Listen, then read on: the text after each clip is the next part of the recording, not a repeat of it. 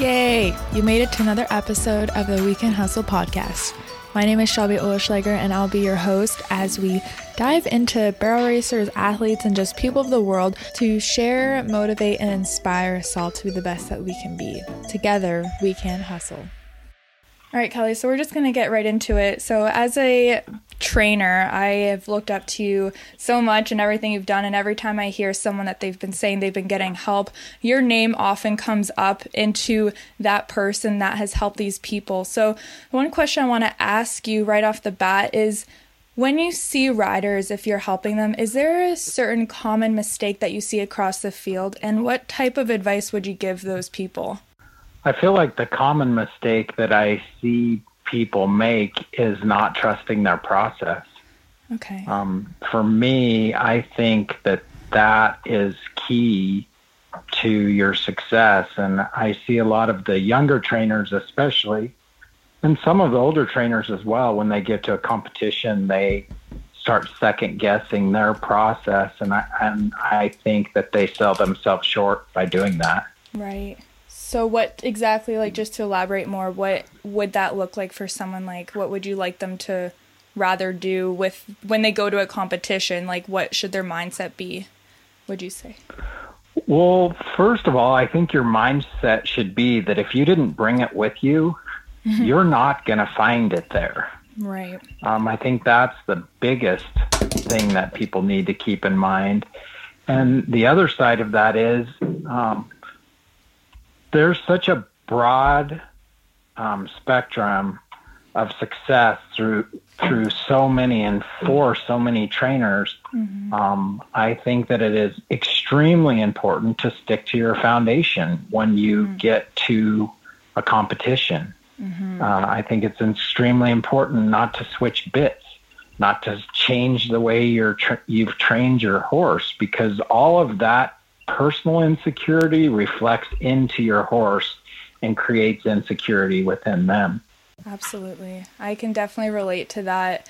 You go to a race and you're watching people and you think, oh, that looks really good. I really like what they're doing. Let me try and implement it right before my run. Do you like to watch people when they're working their horses to like gather insight, or would you kind of suggest maybe steer away from everyone before you run, like just to get more tunnel vision? Is that kind of what you would say, like keep away from everything? Well, personally, and with the people that I have the most respect for, they have their set process. I have my set process. I'm not going to change it by watching other people, because I believe in what I do, and my horses reflect my faith in my process. And there's a handful of trainers that have that same tenacity within themselves to stick with it. And they don't look to the right or the left. You know, there's also a biblical aspect to this about, it talks about in the Bible, don't look to the right or to the left, just look straight ahead. So I think that it's extremely important to just do what you know works for you and stick with your process. Yeah. Makes me think, because this honestly relates so much to myself that I'm going through right now, is that exact thought where you train well, you go to a show, and probably, not trusting yourself enough or trusting your process. And you can just imagine all the setbacks and the lack of confidence, like you said, how it affects your horses. What happens if you feel like your process isn't working? Like, we're going deep right now, but like when you feel like I'm trusting my process, I'm trying, but maybe there's missing gaps, how do we overcome that mental hurdle of like trying to trust the process, but maybe it isn't clicking? The process will always click if you stick to it and you keep it simple for your horse. Okay. For me, I do not ever doubt what I do, and I don't care what anybody thinks. I'm there to create the best individual I can create with the talent, the knowledge, and the skill that I have, and I just stick to my process and it comes through. And I think the biggest problem with the younger generation of trainers is they have the perspective of our whole society, which is instant gratification. And that is not going to happen with every horse. It just isn't. And you have to be willing to look like a fool to stick with your process. You have to be willing to take those setbacks and know what you're doing is going to work in the end. Mm-hmm. Each horse is going to take it differently, but I do the same thing at the same place on every single horse. Mm-hmm. And there's a handful of trainers that do that I have the utmost respect for their horsemanship and their skill. Do I watch them work their horses? Nope, I don't. Yeah. I do not watch them work their horses. I don't watch anybody else work their horses because I know what works for me. I know what works naturally for a horse, and I'm not going to change my process. I'm just not going to do it. I am 50 years old now. I've been training for the public since I was 11, and I was given the opportunity to ride with the most phenomenal horsewomen in the barrel horse industry that literally pioneered it, that literally pioneered the inside rein theory, because there was a time when they ran the barrels with one hand and never switched. Yeah. I've had the opportunity to get guidance from such amazing riders as Dale Urey. Well, I don't even know if a lot of these young people understand what Dale Urey did for our industry, you know? So I'm not going to change my process. I'm going to trust myself, and I'm going to encourage every person that I come in contact with to trust their process. If I can give them a tip or help them develop their process, I'm going to do it, because I've had the opportunity to be given so much knowledge from so many amazing people, and I want to give that back to the next generation. Wow. That is so powerful. I absolutely love that. Just you learn from them, and then to me, I completely relate to that. Just before we started recording, I was telling you how I was in South Dakota working for some trainers, and I fell in that trap of not trusting my process and trusting what I knew almost. And I want to almost say it's a bit of like your own intuition, and it's your own style that, like, to me, that's how I resonate with what you're saying, is trusting what you're doing. So with your process, can you elaborate what that actually looks like? For me, it's really about doing the same thing at the same place every time and keeping it as simple for the horse as possible. I can't make it any more plain than that. Yeah. I think that it is extremely important to create desire in these animals to do this job. And I think the way you create that is simplicity and a reward system. And I think that's so important. If you're getting a futurity horse, so first question that I'm not sure, do you start your own horses, or do you send them out if you're getting something ready for futurity? I do not start my own colts anymore. Yeah. And I have to tell you, I'm glad that I don't. Yeah, it's like a whole nother deal. That is a whole nother ball of worms that I'm really glad that I'm not doing anymore. Yeah. One, because I had a severe injury, and two, because you can't put the time in breaking, starting 2-year-olds and be riding your 3-year-olds and keep what's going for the current futurity year going. I think it's really important for you to have a team and have somebody that can start your colts for you and put the feel in them that you want. Yeah. And I have that. I have a great team behind me now, with my colt starter, with my vet, with my farrier, with my physical therapy, rehab people. I have a phenomenal group of people behind me that allow me to be successful and help me stay at a level I want to be at. Yeah, absolutely. It does take a full team. And I definitely do want to talk about some of your therapies that you believe in and those type of aspects of like the horse's actual health and making them the best performer there can be. But to stay on this topic, just about with your futurity colts, what do you really look for when you're getting your horses ready for the big futurity? I'm just kind of wondering almost, what do you want your finished product to really be like or feel like? Well, feel is something that you can't truly relate. So for me, I want my colt to be confident, to come through that gate knowing exactly where they're going, and barring any unsoundness issues or any unforeseen circumstances, perform at a level of confidence. Yeah. That's my biggest thing, and that's what I look for the most in them, is for them to be able to perform with a level of confidence within themselves that I've encouraged them to develop. Right, right. To this topic, back to the one-handed riding, I'm really curious. Are you a believer in one-handed riding and training one-handed, or just competing? I absolutely am. And I can assure you there is only a handful of us. Really, I can probably only think of one other person and a few people that I'm helping and have helped that will actually ride one-handed to the third barrel. Yeah. And the amazing thing about riding one-handed to the third barrel is you never take your horse's feet away from them, and it takes a 3-step turn into a 2-step turn, which is extremely quick. I think it's extremely important when you're training your horses to train them exactly the way you plan to compete. And so for me, I ride to the first barrel two-handed. I sit down, I drop my outside rein, and I go around the barrel with one hand. Does this mean there isn't a time and a place for me in my process training to pick up 2 reins and change some things? No. But my main focus is to ride that horse and have that horse confident in going around a barrel with 1 rein. Obviously, anybody that has had a long-term training career understands that there's a time and a place for different things, but my foundation is one-handed.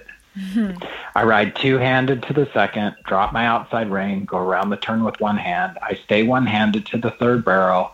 One thing I think that training this way and competing this way and training the way you compete is I hit very few barrels. Very few barrels.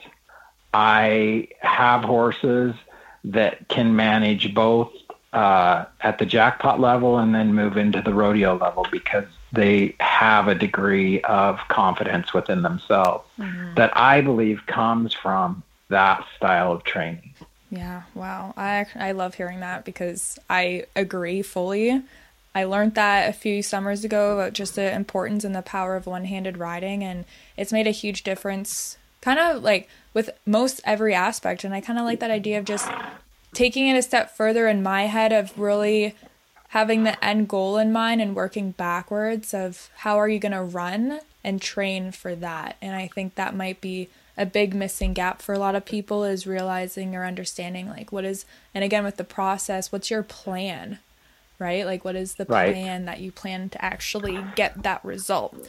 So when you're getting ready for a futurity, let's say, what is your game plan to set your horse up for the most success? Just kind of walk us through that, either from like a month before a really big race, the year before, the week before, like what really do you want your horses to be like, and just how do you get them ready for that big competition? Well, first of all, I have to tell you that in everything that I do, my end goal is always to have a horse that'll move past where we're at right now to be a rodeo horse. That is my end goal. So I always have the finish in mind. I'll tell you one thing that I kind of relate it to is Hollywood directors write the ending of their movie first, and then they write to that ending. That's how I keep it in mind for me. My ending, my highest goal, my desire, I love rodeo barrel racing horses. That's what I love. And that's always my end goal. So through my process, as I've told you already a couple of times, I stick with the process. When you stick with the process, you may go to 2 or 3 futurities and not win anything, but you're not taking it personal. You're letting your horse develop. Well, a perfect example of that is Tibby. Yeah. She was not great at the beginning of her futurity year, and then she won one futurity. And then we fell at Fort Smith. And then we came back and won second at a futurity. And then she won 6 futurities in a row. But in between all of that, I never changed my process when I went to Arizona and we won a check in the 2D. I didn't change my process when we didn't win anything, because my end goal was the rodeo. And so I can't reiterate to you enough, stick with your process and let your horse develop. Yeah. Let them develop. Yeah. Everybody wants this quick now reward. And I don't look at it that way. I look at, what am I willing to give up right now to have what I want most? So am I willing to humble myself and go let this horse run its race and get better and better and better? And yeah, I might not win a check, but then I place, and then I place again, and then I place again, and then I win. For me, that's how I look at things. I want to write my story from the ending back, and that's how I look at it, and I don't change that process. It doesn't fit everyone, and it doesn't fit every owner, and that's okay. There are people out there that their process is, I want to win now at this futurity, and that's okay too, because that's their process. Yeah. But then I guess looking at the big picture, what do you maybe sacrifice to get that one win right now? You know what I mean? Like, do you think that there's a sacrifice if you overpush your horse, or you start losing the foundation because you started... I don't do that because I'm not going to put my colts in that position. Yeah. I want to create a confident individual with a fortitude and a longitude in their career. And so some of these questions that you're asking me, they really don't apply to my program, because I'm not going to do that. I'm not. Yeah.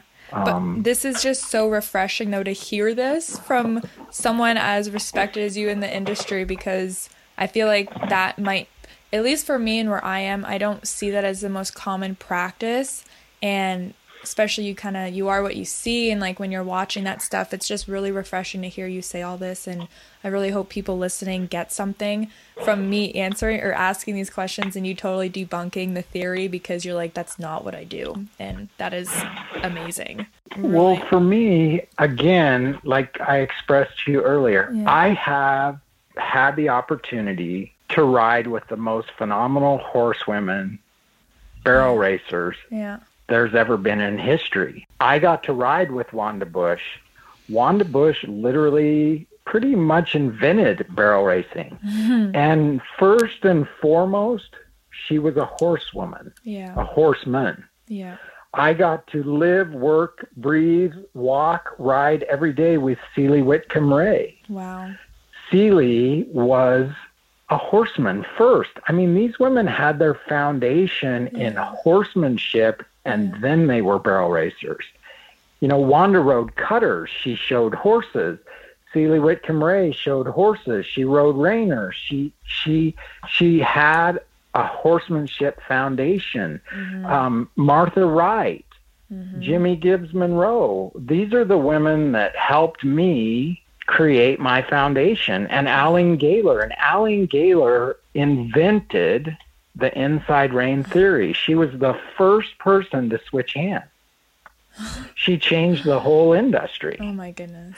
Aline Gaylor bought one of the very first horses I ever trained, and I was 11 years old, and she took that horse immediately to the pro rodeos and started winning on him. And at that point, the only person I'd ever talked to in my life about barrel racing was my mom, who was a horseman. Okay. And Dale Urey had an article in Western Horseman magazine. And I read that, and I snuck downstairs in our house, and I got in serious trouble for this because, one, the kids didn't get to use the phones then. And two, I made a long-distance phone call, and because I had a really cool horse that I couldn't get to turn the first barrel. And I called Dale Urey, and he was so kind to me. And he told me, stop that horse at the barrel. Stick its butt in the ground. And so I stopped that horse at a barrel 2 or 3 times. She started rating. I started winning. Winning at the 4-H and local jackpot level. But that was a turning point for me. And I just think that so much horsemanship has been lost through the last decade because there's this instant gratification that our whole society has fallen into. And I think now you're going to see a resurgence of horsemanship. I think this younger generation is going to change that, and they're wanting to change that, and they're seeing what the horsemanship aspect of it creates for the longevity of the career of the horse as well as the rider. And a perfect example of that is Lisa Lockhart. She's timeless because her horsemanship is great. Sherry Servey, she's timeless because her horsemanship is great. If you look at the newer generation, Haley Kinsel, great horsemanship. And I of course have to be a fan. I don't have to, but I am a fan of my own daughter and her horsemanship. But that was drilled into her. Because that has always been my foundation is horsemanship. Whoa. Said some really a lot of things I want to add to and ask about. The one being you making that phone call. Has that always been like you, just of like a real big seeker of knowledge? Like, how did you start working with all these incredible horsewomen?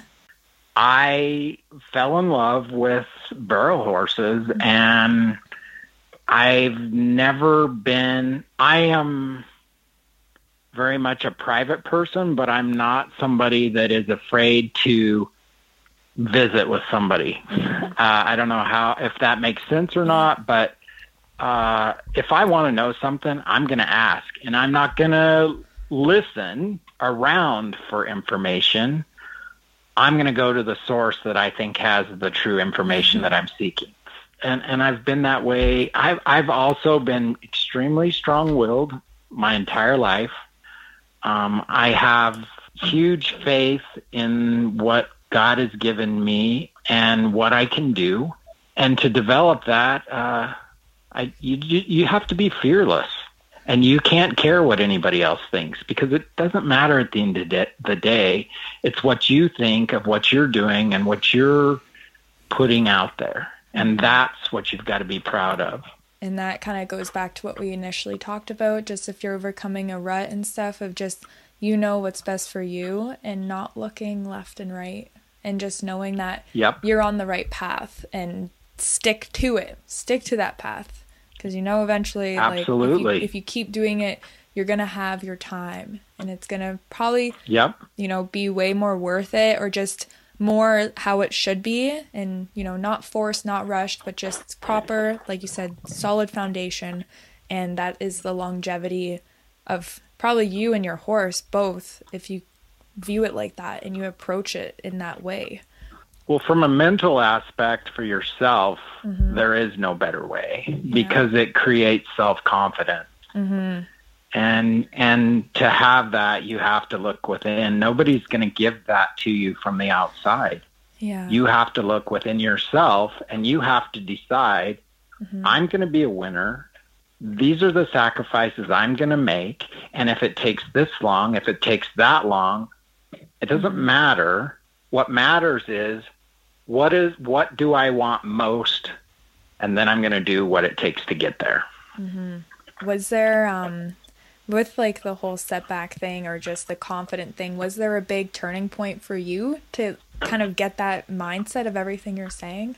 I'm so willful. My parents can attest to that from me growing up. I'm sure. And people that actually are very, what I consider true friends, they understand I am very willful, and I am very tunnel visioned. So when I make my mind up, when I determine how I'm going to do something, I don't deviate. And a lot of people don't like that. And that's something that about me that turns a lot of people off. And I'm okay with it, even to the point where it at times has caused some issues between my children and I. but I don't deviate from that process. And that process has allowed both my daughters to have a great deal of success in their rodeo careers. And genetically, all three of my children have inherited that exact trait. And I think it's made all three of them successful.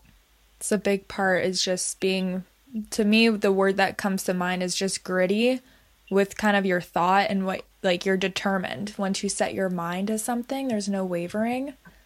Is that kind of about right? Yeah.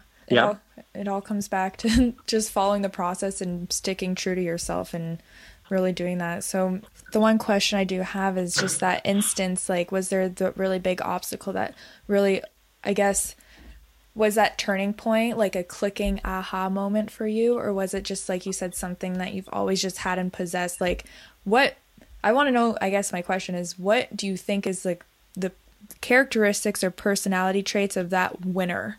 Like all those names you dropped of those women and trainers that are just phenomenal horsemen, what are those characteristics that you think are the most valuable that have made them where they are? Well, I think the biggest thing is what I've already spoke to you about. None of them changed their process. Okay. No matter who was around, they never changed their process. They did it a certain way, and that way worked, and they could teach that way, and it worked for other people as well. And all of them, unequivocally, were gritty people, gritty to the core. And that includes my mom, who's been one of the hugest impacts on my horsemanship my entire life. One of the most driven, focused, level-headed, follow the process people I've ever met in my life. And I just think that in itself is key. I think that's the biggest key.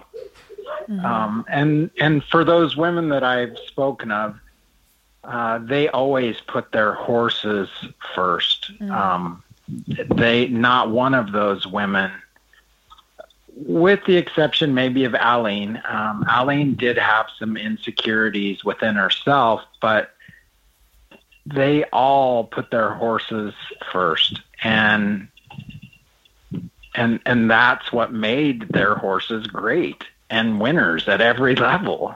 You know, I went to fraternities with Seeley when I was young, and literally, I can tell you, we would go to 3 or 4 fraternities and her colts would not win a dime. And she never snatched them. She never stuck them in the ground. She never jerked their head around. She never went out and worked them in the warm-up pen. She just came back the next day and tried to add to it. Yeah. And one of the phrases, which wasn't around then, was literally 1% every day. In 100 days, the horse is 100% better. Well, you can't get that 1% if you're mashing on them. Because you're trying to go from 1% to 30%. That's a lot for a baby. Yep. And you know, they didn't have that saying back then, but that's what I saw with Seeley. That's what I saw with Wanda. That's what I saw with Jimmy Monroe. It is just every day, just a little better, methodical. Yeah. And none of those women took any of it personally. You know, this was what they did. It is not who they are. And a bit of the problem with today's society is it's who we are. And I do not resonate with that at all. Yeah. It's what I do. And there's a handful of trainers that I see that in, and I respect because of that. Yeah. And also just thinking of, let's say, pressure in a situation, I felt that where I felt my value and self-worth was in the arena. And if you didn't perform that way, it was just a really negative experience. So when you switch your thoughts to being like, this is what I'm doing, it doesn't justify who I am as a person, and it just adds a lot of unnecessary pressure for yourself to prove yourself. Do you have anything to add to that, just of having maybe the pressure in the competition? I think one way to take the pressure off is to stop looking at the outcome of the run and perform. Ride to the barrel, go around the barrel. Ride to the barrel, go around the barrel. You keep it methodical, you keep it slow in your head, and you perform. You dance. You just do your job. The outcome always takes care of itself. I can give you so many examples where people started focusing on the outcome and have destroyed the outcome, because instead of doing their methodical process, they started looking at the outcome. And when you take your eye off the process and put your eye on the outcome, for lack of a better word, and this is graphic, you fuck up the outcome. We've all been there. So you have to stick with the process, and you have to perform. And you just do that by slowing it down in your head. You just slow it down, and it's this simple. Ride to the barrel, go around the barrel. Ride to the barrel, go around the barrel. Ride to the barrel, go around the barrel. That's something that Ivy and I worked on over and over and over. And if you watch her in the alleyway, you can see her talking to herself, and she's telling herself just that. Ride to the barrel, go around the barrel. Ride to the barrel, go around the barrel. That was the same thing I worked with Paige. And there's so many tools out there now that are available to people to help you mentally get to the next level, because there are so many great athletes that are willing to share their information with you. But the bottom line of every one of them is follow the process, and the outcome takes care of itself. Love that. End of story. Yeah. It's that simple. Actually, it makes me think, I have a book club and we were reading this book about, it's called With Winning in Mind, and they talk about have a winning performance, and that's it. Only focus on having the performance good. Don't think about winning. Change it to a winning performance, and just having a good performance. No outcome thought, because yes, that is where I think everyone screws up. And how can you be present when you're focused? That is one of the most fantastic books ever written, and I recommend it over and over and over to people. Yes, it is great. I was recommended it by Joy Wargo, and so we're like, let's do a book club. And honestly, it was such a powerhouse of a book. So people listening, With Winning in Mind by Lanny something. I'll share. Lenny Brashon. There you go. Yeah. Lenny Brashon. Yeah, such a good book. It's a phenomenal book. Yeah, like just from the first page, pretty much, it was just like, wow, there's so much value. And the thing also that you just said about how there's so much information out, which I almost find it a little overwhelming, like all the content. And that's where I think just the trial and error and experiencing, or just, you know, you're going to figure out what works best for you. Like I'm not talking about training information. I'm talking about performing information. And my point in that is the bottom line of all of those books is following your process and being process oriented. Yeah. And dancing the dance steps that you've been practicing, and not worrying about the outcome, because if you dance your dance, the outcome takes care of itself. Unequivocally, without question, it takes care of itself. Period. Yeah. I love, oh, that's just so good. You're so right. And looking back, actually, a lot of the self-help books, it pretty much is just about that. Your own, what you're doing. And that's something for myself personally. I hope other people listening resonate with that idea. And I love you saying the dance, like that is super powerful. So with your, one thing that made me think of is, you know, when you're getting ready or something, what do you have a specific, like a warm up process with your horses, or just like for you to get ready for your run? What does that little process look like? Is it always the same? It's no different than the process that I do at home, getting ready to do any kind of work with them. I don't change anything. Okay. Whatever I have developed for my process, I don't change it at Lazy E from my pasture. Right. It's the same. I do my little set of exercises.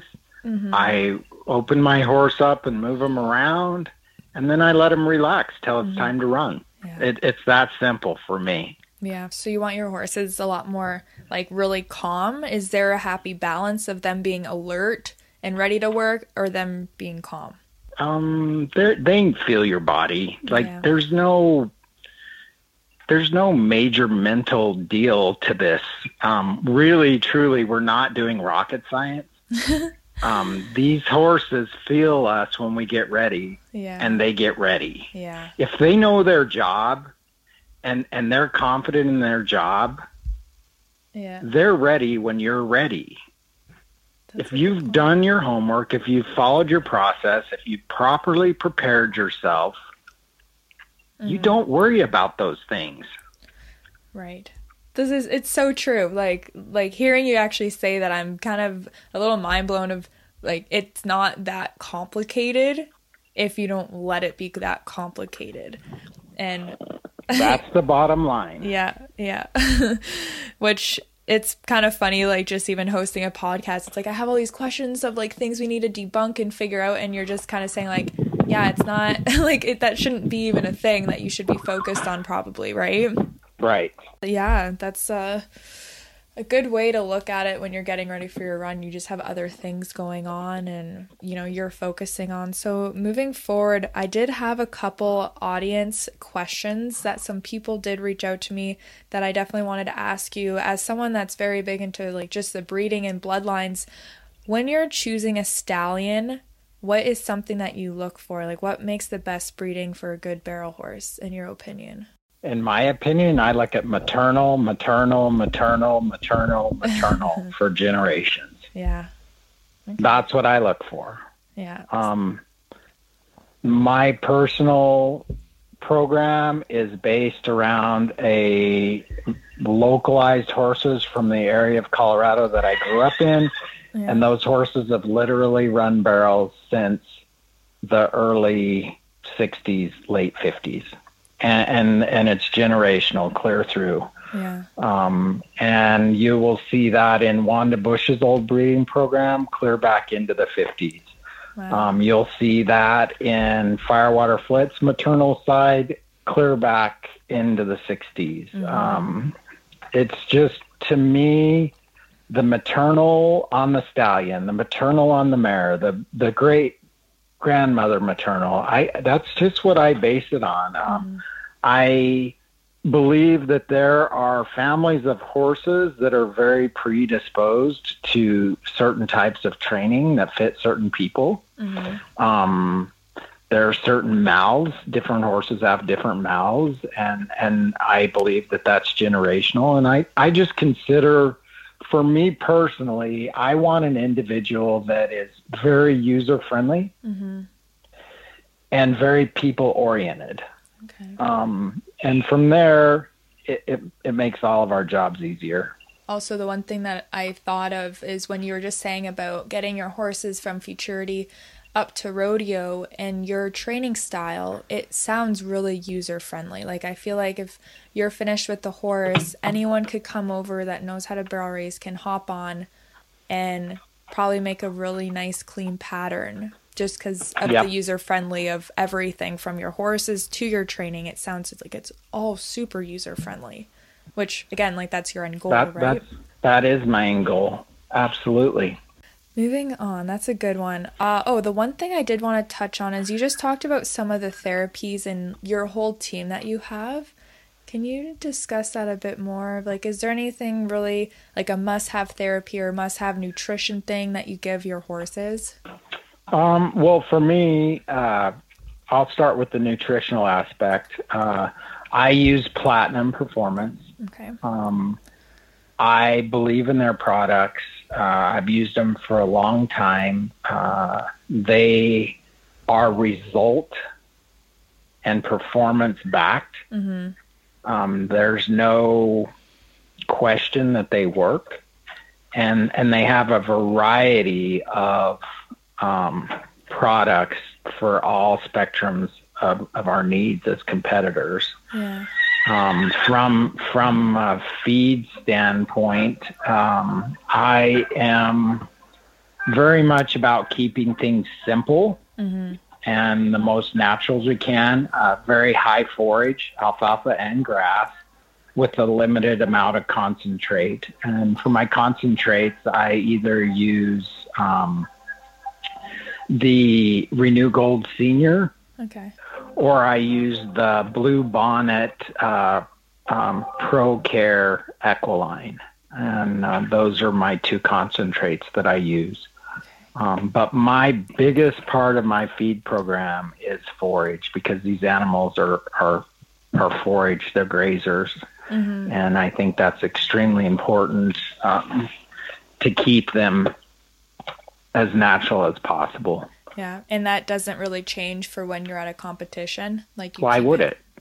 Why would you change your process? Yeah, you wouldn't. The process is the same, whether you're feeding, training, it's the same. You don't change it when you go on the road. Yeah.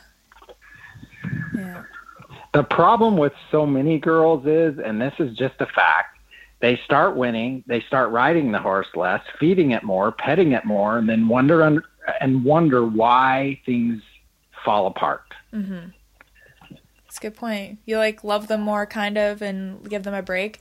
What would you like recommend? Just because, okay, that's actually a really good point, because I can see myself when I'm training a horse that isn't mine, I seem to do sometimes better with it because my mindset towards it's like I don't love the horse. Like, I'm not giving it all the pets. I'm just treating it like a horse. I guess what advice do you have for when you do have your one beloved pony? How do you keep that gap kind of when you do start winning? It's consistency. You have to keep in mind these are animals, and everything with consistency is better. It doesn't matter whether you're working out, your eating habits. It's all about consistency. Yeah. Okay. So when you're winning, you shouldn't really, not saying you shouldn't change things, but you need to trust the process. When you're losing and when you're winning, you want to still keep it. Wait a minute. What? You just contradicted yourself. When you're winning, you absolutely do not change things, because your process is what got you to the winning. Why would you change your process? But do you change your process when you're losing? No.